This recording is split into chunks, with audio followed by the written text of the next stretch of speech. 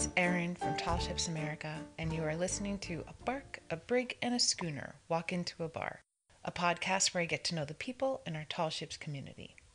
If you've been enjoying these episodes, please rate us on Apple Podcasts or subscribe to our podcast, and consider donating or becoming a member of Tall Ships America so I can keep talking to amazing advocates for sail training. Help us support the Tall Ships at tallshipsamerica.org. My guest this week is someone that I consider the godmother of the sail training community. If you've been to any of our conferences or have been in the industry long enough, you will recognize and have probably been hugged by Nancy Richardson. We had the most delightful, thoughtful, and wonderful conversation, ranging from her start as a Mariner Girl Scout in New Jersey to sailing aboard over 100 tall ships. We learned that shipboard advice is good life advice, wool socks are a must, and if you can, become friends with your heroes.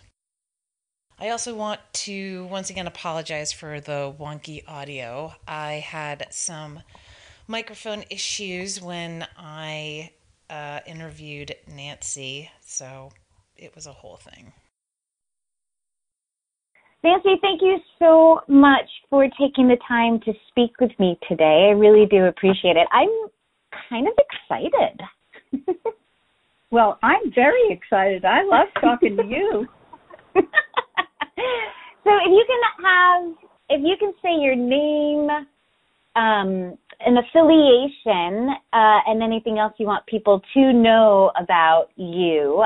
Usually it's name, vessel, and affiliation, but you can say whatever you want because you're Nancy Richardson. Okay, my affiliation is a lifelong affiliation with Tall Ships of Many Names and background of leadership with Tall Ships America, Girl Scouts of the USA, among other wonderful organizations. And you are currently in San Pedro, California. Yep, with a balcony overlooking the ports of LA and Long Beach and out into the Pacific Ocean. I have been there, and it is a lovely balcony, so you are very lucky. I am truly blessed. So let's start at the very beginning. Nancy, I've known you for as long as I've been involved with Tall Ships, and we've hung out and we've talked a lot, as anyone who knows both of us is not surprised. But I am really interested to kind of get into the weeds a little bit about how you became involved with Tall Ships. I kind of know the surface of it, but let's go back and talk about Tiny Nancy, a young girl growing up in New Jersey. Did you grow up sailing in New Jersey? No, my father's pilot's license was signed by Orville Wright in 1930. So it was flying talk around our house. My father quit flying when he married my mother because his mother told him he had to get a real job. So he opened an auto repair machine shop, and I always loved following him around, trying to figure out how things work and how to fix things and stuff. Okay. My first chance to sail came when I was 12, around 1953. A few girls from my Girl Scout troop went to the Jersey Shore to sail our friend's 16-foot sailboat. And I'll never forget, I fell in trying to make the big step from the bulkhead onto the boat. I was wearing a PFD, but it didn't save my embarrassment. Oh, poor Nancy. I can just imagine you, this little tiny Nancy with this huge, life preserver and like little shoes.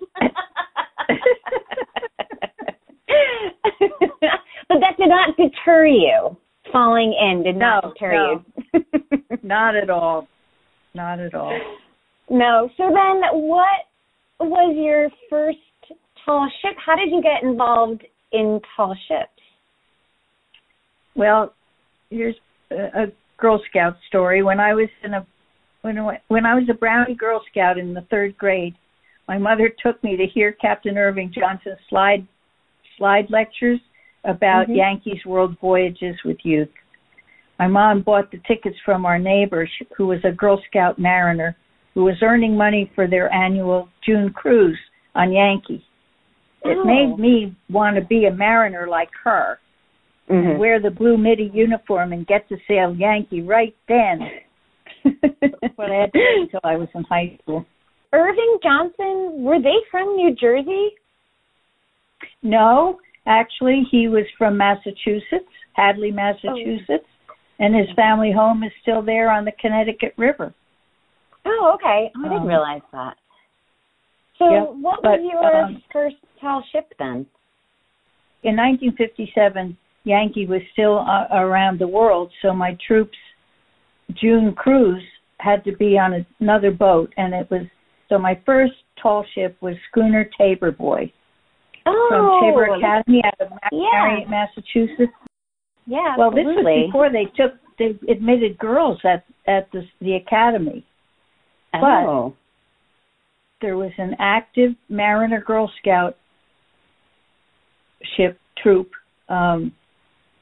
nearby, and their skipper was a friend of my skipper's, and we got to sail on Tabor Boy, I guess out of their local waters there off of New Bedford. It was wonderful. Yeah, that's a lovely ship. Lucky you. Yeah. And I would look forward to sailing again, but I understand, I think they've even had a woman captain since then. I don't know enough. I know it's Jay Amster now. He just took over, which is pretty cool. I think he just this week, actually. I think they did the handing over ceremony just this week. So, which is pretty cool. Yeah, I know, right? Yeah, so then from Tabor Boy, was that it? Were you hooked, or did it take a little bit more time for you to settle in, to figure out that tall ships were for you? I was still waiting for Yankee to get home in 1958 in June. And so when I was a junior in high school, we sailed Yankee just after she got back from the 7th World Voyage. Wow. And it was the first cruise after Irving and Exy sold her. Okay. But the crew was still fresh from their circumnavigation. And so Irving and Exy weren't aboard, but the crew was, like I said, was on board. And I'm still in touch with some of them, like Winty Williams and Peter Bloomer. How long was that trip for, Nancy? Oh, it was only a week, as I remember. Our troop sailed June cruise. Okay. We raised money and sold cookies and sold tickets to Irving's lectures and stuff every year in June. And in fact, when I was a senior in 1959, we sailed Brilliant out of Mystic Seaport, and that started my long relationship with Brilliant and Mystic Seaport ships. Well, what was it though about these experiences that was so transformative for you? Because in the 50s, I mean, that seemed just very plucky that this was something that this rather, I'm sure for the time, extreme adventure was rather unusual. Absolutely. It was, actually, those high school years were, I kind of thought I might want to go to the Coast Guard Academy. Awesome. That's awesome. Yeah, but they didn't admit women. It was the first military academy to admit women, but that wasn't until the 70s. Okay. I think they took women in 72 or something. Yes, it was often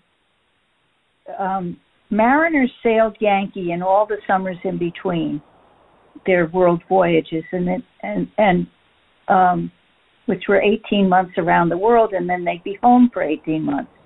Several Mariner Girl Scout troops that regularly were associated with Yankee.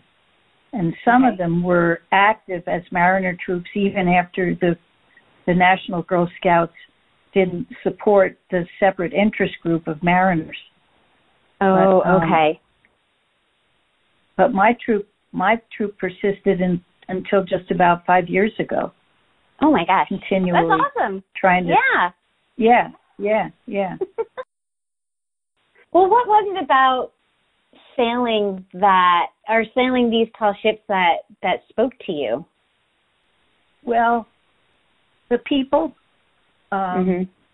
wonderful, and of course, as a high school girl, the cute young crew members were just awesome. A woman after my own heart, Nancy. I mean, that's not surprising. No, it's not. Let's be real. Yeah. And I think that's probably one of the things that you know, teenagers like being with other teenagers. Yeah. Especially the girl and boy thing. But the thing about sailing a tall ship is that you get to really work.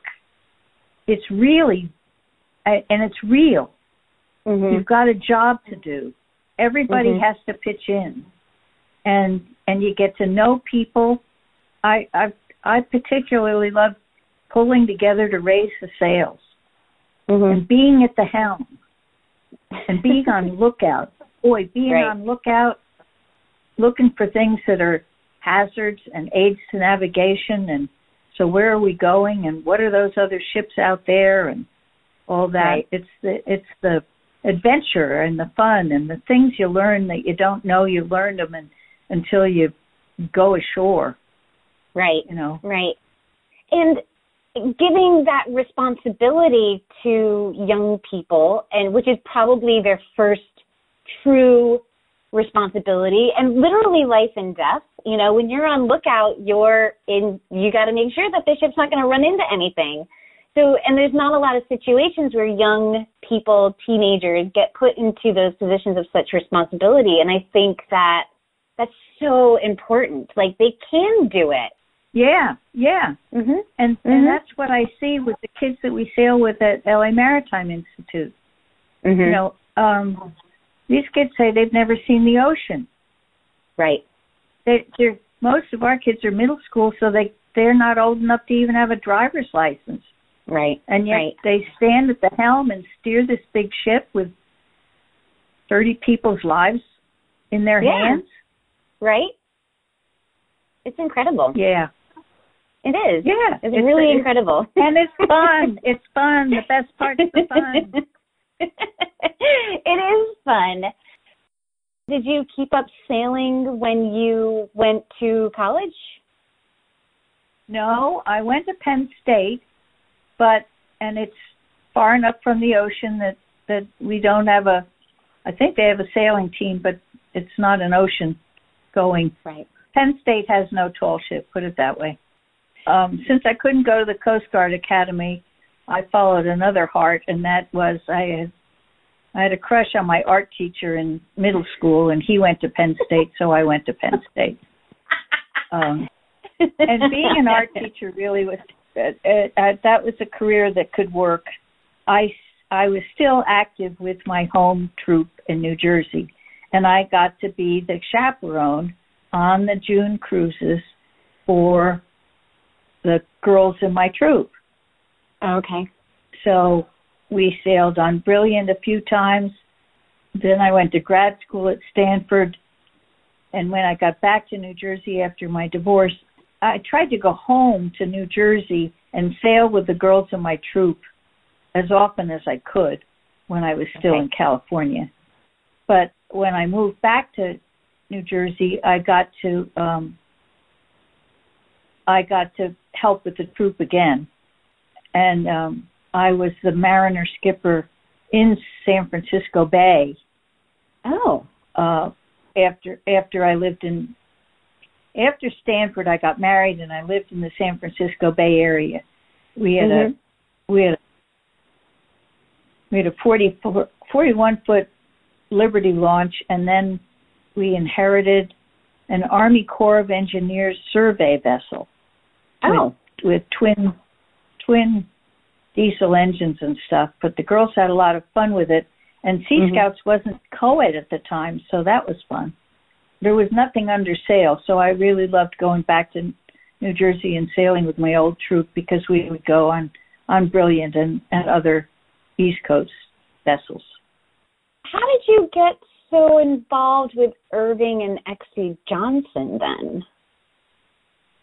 Well, they were always my heroes, and my Mariner troop and my Mariner skipper, I guess, introduced us. And when I moved back east in 1977, I got the job at Girl Scout headquarters as Marine Education Program Specialist. And so I was trying to get Girl Scouts sailing on tall ships all the time, and I got active with ASTA, American Sail Training Association, and I thought, boy, Irving would be a great lecturer, speaker, inspirer for ASTA conferences. Irving and I got to be friends. Exy and I got to be friends.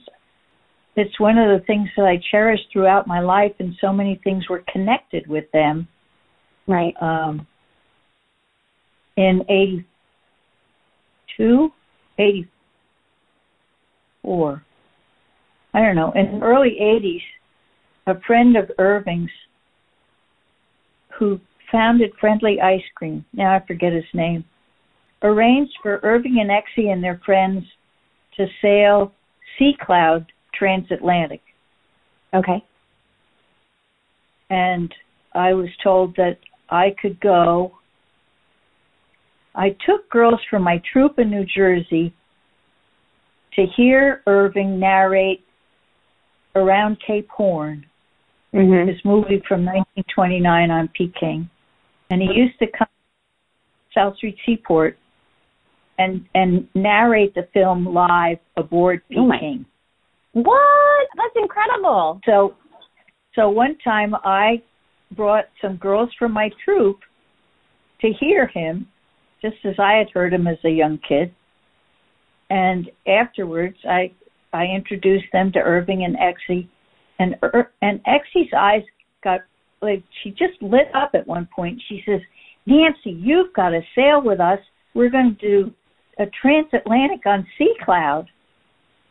And I said, oh, I get those advertisements from the Stanford Travel. I can't afford that. She said, no, you could come. You can talk about tall ships today. We can only talk about them yesterday. So I called the guy. He was arranging for this trip. I guess he was doing the arrangements for travel. Sea Cloud. It was just Marjorie Merriweather's post ship at the time. And I told him what Exy said, and he says, yeah, we could give you a berth. I thought, oh boy, that's a good one. I said, I'm not sure I can wear transatlantic. He said, well, you could join us in the Canary Islands. I said, boy, that's a big flight. Oh, well, we could arrange that. Okay, so I had my flight and my berth. He said, but you'd have to pay the single supplement or find a roommate. So I called Ernestine Bennett, who then owned Adventurous, and we had sailed together many times. She was a Girl Scout leader, too. Yeah. And a board member of ASTA at one point.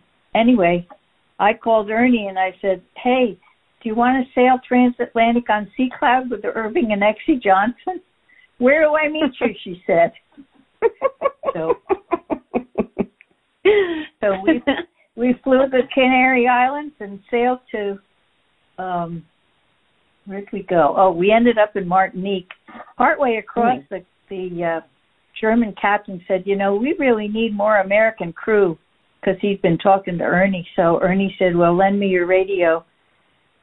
And she called Adventurous and got a couple of their crews and mates to meet Sea Cloud in Martinique, and they sailed Sea Cloud.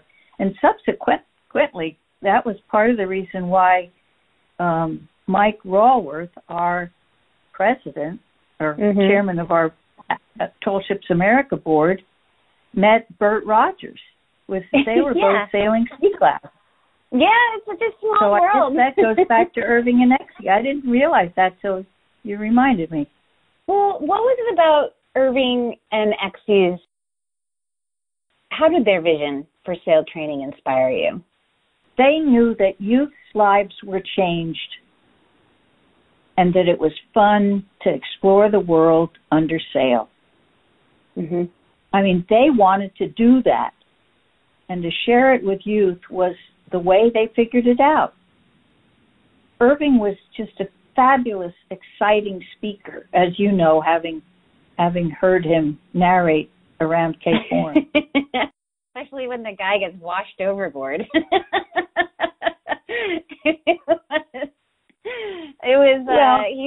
He's so undaunted. He's like, it was just a fact, and he was stating it. I would have loved to have seen him live. That guy was washed overboard and saved by the captain. Oh, was he saved? Did he mention that in the movie? Yeah, the story is that the guy that was washed over, the captain. The story is that the captain of Peking went overboard and on a line, of course, or something, and picked up the guy and saved him. Oh, I didn't know that. You probably should mention that you probably should have mentioned that in the movie. It's like, it's kind of he just kind of leaves it. I think they do. Oh, do they? I forgot that part. I don't remember either. It was a long time ago. But I do recommend that everyone watch it. The movie. Yeah, we will have to watch the movie Around Cape Horn. It's gripping. But yeah, I can see that. Because you always speak of them obviously so highly, and obviously they've inspired your entire career in tall ships, and I just think that's absolutely incredible. And you're so lucky to have found those people to inspire you, and I just think that's awesome. Yeah, as I was thinking about the questions that you were asking and stuff, I thought, it all goes back to that seeing Irving speak about sailing around the world with youth, and the ship, and that all the joy and the awe and wonder of being at sea, out of sight of land. That's one of the things that I really cherish, and not everybody can have that experience. Did you do a world voyage with them? No, I was too young. Oh, okay. How many did they do? They did 7 world voyages between 1935 and 1958. They had a topsail schooner before World War II and brigantine Yankee after World War II. They retired after the 7th world voyage. They built a ketch with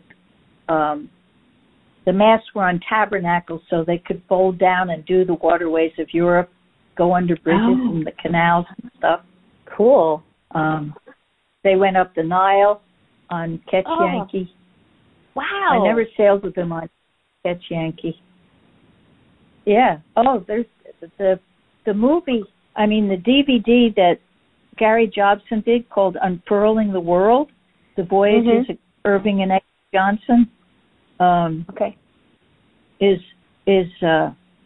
one of the favorites at Mystic Seaport. The other movie I would recommend would be Windjammer, the transatlantic on Christian Radich from 1958. Oh, okay. I'll have to look them up and I'll include them in the show notes. So now we're going to get into the unfair questions, Nancy, that I know you're going to be very polite about. How many tall ships have you sailed? I've sailed 104 so far. Do you have a favorite? And you can't say like Yankee or anything. Or you can. I shouldn't say that. I shouldn't. No, I can't say I have a favorite. I can say that I have sailed the ships from A to Z, adventurous to Zodiac. But there's no particular order or favorites. Some highlights, certainly from A to Z, I can start with adventurous at A. The waters in Puget Sound are perfect. Mm-hmm. I've mentioned Ernie Bennett, and they now Adventurous now has a program called Girls at the Helm, and I've sailed with them as a mentor on it's a 4-day voyage with women in maritime careers, in addition to the crew, and we sailed the San Juan Islands. But it's a wonderful model that I'm trying to get into a pilot package, right, for other ships to maybe use and to attract more girls from around the country to Adventurous. Because with this pandemic, I think there's a lot of opportunities for that parents are going to want to send their kids away and have adventures like Unadventurous. I think it's an opportunity for tall ships all around. So do you have a favorite place to sail? Well, I would have to say that the most exciting trip maybe was Antarctica. Easily, but I don't think I'll be getting back there right away. I am blessed with this view of the Port of LA and Long Beach and the Pacific Coast. I can see the ships come and go. I can see our brigantines, Irving Johnson and Exy Johnson, come and go. And sometimes I get aboard with kids. So LA's really good sailing waters. The Pacific is good when it's calm, because I do get seasick. Do you, even after all these years, all those ships? Yep. I found that the patch keeps me from having to have the wind at my back. Well, because you have literally sailed all over the world. I've sailed on all 7 seas, or I can claim the Arctic Ocean because... Who did you sail in the Arctic? Well, I sailed my tattoo. Oh. I know. I'll take it. We went to the National Marine Educators Conference. I ended up in Barrow, Alaska, and while I was there, I put my foot in the ocean. And I thought, oh, I've had my tall ship in the ocean. Yeah, I'll in the Arctic Ocean. Okay, so the other 7 seas. I've done the Atlantic many, many times. I did a transatlantic on Sea Cloud. I've done the Indian Ocean because I flew to Perth and sailed Lord Nelson to Adelaide. So I've done the Indian Ocean and the Southern Ocean, and a lot in the Pacific, obviously. I remember once we were having a conversation. I think Eagle was going to the Galapagos. I think this was many years ago. I think they were on the West Coast in 2008, and they were going to the Galapagos, and I think I had the opportunity to sail with them, but I ultimately decided not to. And you mentioned it's so casually in conversation. You're like, well, the first time I went to the Galapagos aboard Eagle. And I was like, I could never compete with that. That was the only time, too. And what a surprise that was, because I wasn't going to go on that trip, the San Diego to Panama trip. Yeah. And I had 3 people lined up, and 2 guys dropped out. And Ed Steiner, my good friend and other volunteer with LA Maritime Ships, said, oh, why don't you try to go with me? You didn't really want to go alone. So I said, okay. And so they had a berth for me, and I got to go half an hour out of San Diego. The captain said, we have a choice. We can either meander down the coast, or we can put push pedal to the metal and maybe go to the Galapagos. What would you like to do? And that was a treat, too, because that had a connection with Irving and Exy, because they stopped in the Galapagos every time on all of their 7 world voyages. And when Ed and I were in the Galapagos, we went to the town, and we were in a shop, and I was asking if anybody knew the Angermeyer family who settled in the Galapagos. They escaped Hitler's Germany and ran away to the Galapagos and married girls in the Galapagos, et cetera, et cetera. Anyway, one of the Angermeyer brothers married, I don't know, somebody. Anyway, Yankee people stayed with her parents in I guess before World War II. She remembered Exy giving her a stuffed toy for Christmas. Oh, that's so sweet. What a great memory. The connections worldwide are incredible. It's mind-blowing, but at the same time, you're like, it's so big, but at the same time, our community is so small. The tall ship community is so small. Yes. Like, there's a lot of ocean out there, and there's a lot of really passionate people sailing those oceans. So I am not sure if you were able to think about this question, but I thought you would be the most perfect person to ask this question, the 5 most essential items for a tall ship experience. I listed these. Good. I think the first thing you have to take is a body, mind, and spirit ready for adventure. Okay. You have to pack a hat for sun and layers for warmth. Okay. And remember that wool socks are warm even when they're wet. That's very practical. Yes, and cashmere is light and warm. I have a hooded cashmere sweater that is always in my duffel bag when I sail. Fancy. Waterproof hooded jacket and pants. Okay. Take a camera, but make sure you've got it tied to you. Yep. Or to your pocket, or in some way leashed. And I talked to Ed about this. He said, say something about packing your patience. And That's together we came out with new experiences will come to you from many directions. Okay. I would say pack your patience and your curiosity. I like that. I think those are all really good. practical and essential. I appreciate that. Yeah. Do you have any advice for first-timers, for first-time trainees? Well, Irving always said, pay attention to detail. That goes with the curiosity that we just talked about. I think have courage to do your best. I like that. Get along with your shipmates. Yeah. And get along with your shipmates. I said, and keep the wind at your back, especially if you feel seasick. And don't forget sunscreen. Yeah, don't forget sunscreen. And remember, we can't control the wind, but we can adjust our sails. Yes, I like that one too. Keep the wind at your back.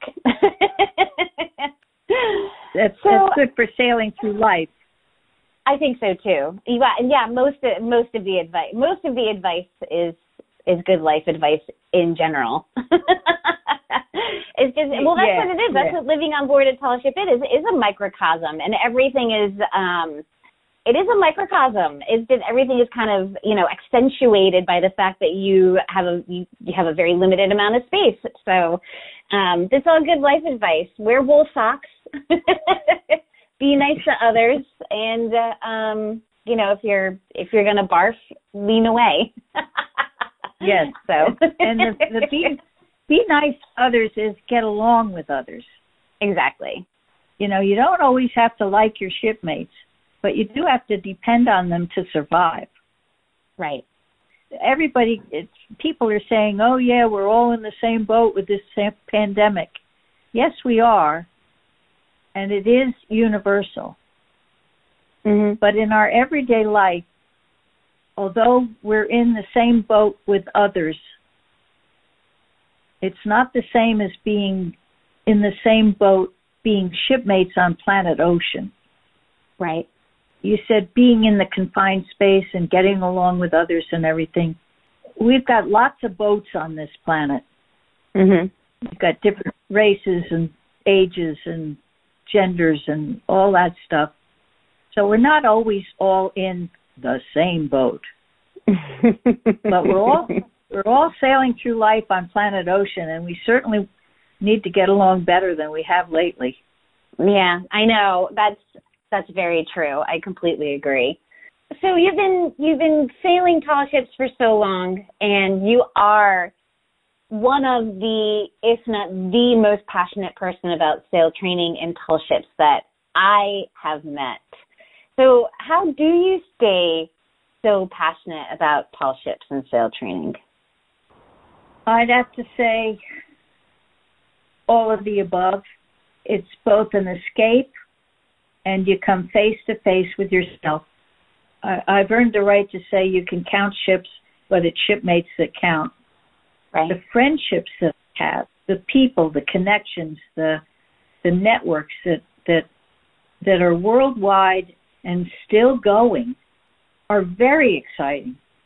I'm just really looking forward to the UN Decade of Ocean Science for Sustainable Development, because tall ships can really shine in that everywhere. We're environmentally sound, we're educationally sound, we're adventureful, we bring science and spirit together. It's the legacy of tall ships that right. and the effect on people that I think is what keeps me so passionate. And I'm really eager about this legacy idea for having reunions of alumni from tall ships, especially Mariner Girl Scouts. Mm-hmm. Absolutely. Because a lot of us have stuff, not just memories, but memorabilia and logbooks that our kids or our relatives or, where are we going to put them? Right. How are we going to save that? What right. is it that Tall Ships America can do with maritime museums and stuff, or at Tall Ships events to gather people who have stuff that they don't know what to do with, or right. interview people.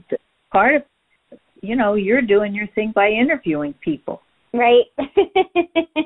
Right, I'm helping. Well, you kind of touched on this a little bit. The prospect of virtual sharing is now really open and essential.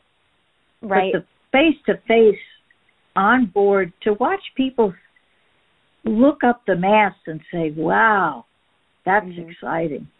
And then they see themselves, I see kids especially going to the bow of a ship and looking out, even on a deck tour. Yeah. As if to think, they're about to go on a world adventure. Yeah, there is something about being on a boat, and a tall ship, especially with that it is that sense of adventure, that sense of sailing over the horizon, ports unknown. Even when the ship is at the dock, you can't help but kind of fantasize about that. And I didn't realize how much. It's funny, I was talking about this with my boyfriend last night, and I was like, gosh, I didn't realize how much I was going to miss being around tall ships this summer. And even some summers where we only had a few events, and some summers when we had a lot of events, but I was always around at some point a tall ship. And this summer I didn't have that experience, and I felt it. I felt it physically. Not being able to be aboard a tall ship this summer really was hard. And I'm jealous of people who are actually out there sailing right now, but I know a lot of people like you and me have been really, we're going through a little bit of withdrawal right now. I am. Yeah. Well, last week I should have been in Venice, sailing out of Venice on the Royal Clipper, the luxury tall ship. Yeah. The National Maritime Heritage Society. I'd signed up for their special voyage out of Venice and around the foot of Italy. We were going to stop in Croatia and stuff. Well, that cut deep, Nancy. That cut deep. Yeah, well, it's postponed till next year. Obviously, not a lot of ships are sailing right now. And, you know, the whole state of our industry is up in the air. A lot of our vessels have really embraced the virtual education aspect of their programming, which has been awesome to see. The creativity within our community is incredible. But why is it important? Yeah, right. But, you know, without having a ship or sailing, it's been really difficult. But, you know, when we eventually get out of this, knock on wood, you know, why is it important for us to keep these programs relevant? Why is it important for us to fight so hard to keep these ships sailing? Why not? No fair.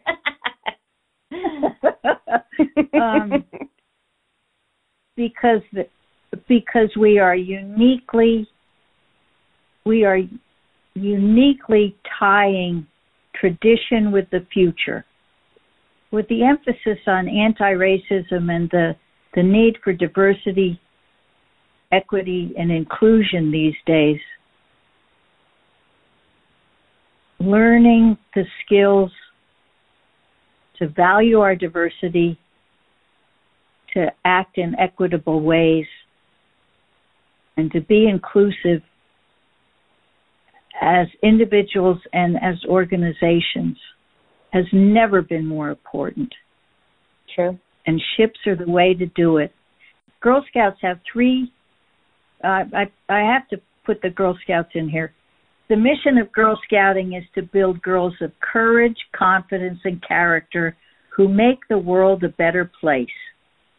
And the Girl Scout promise says, I will do my best to serve God and my country.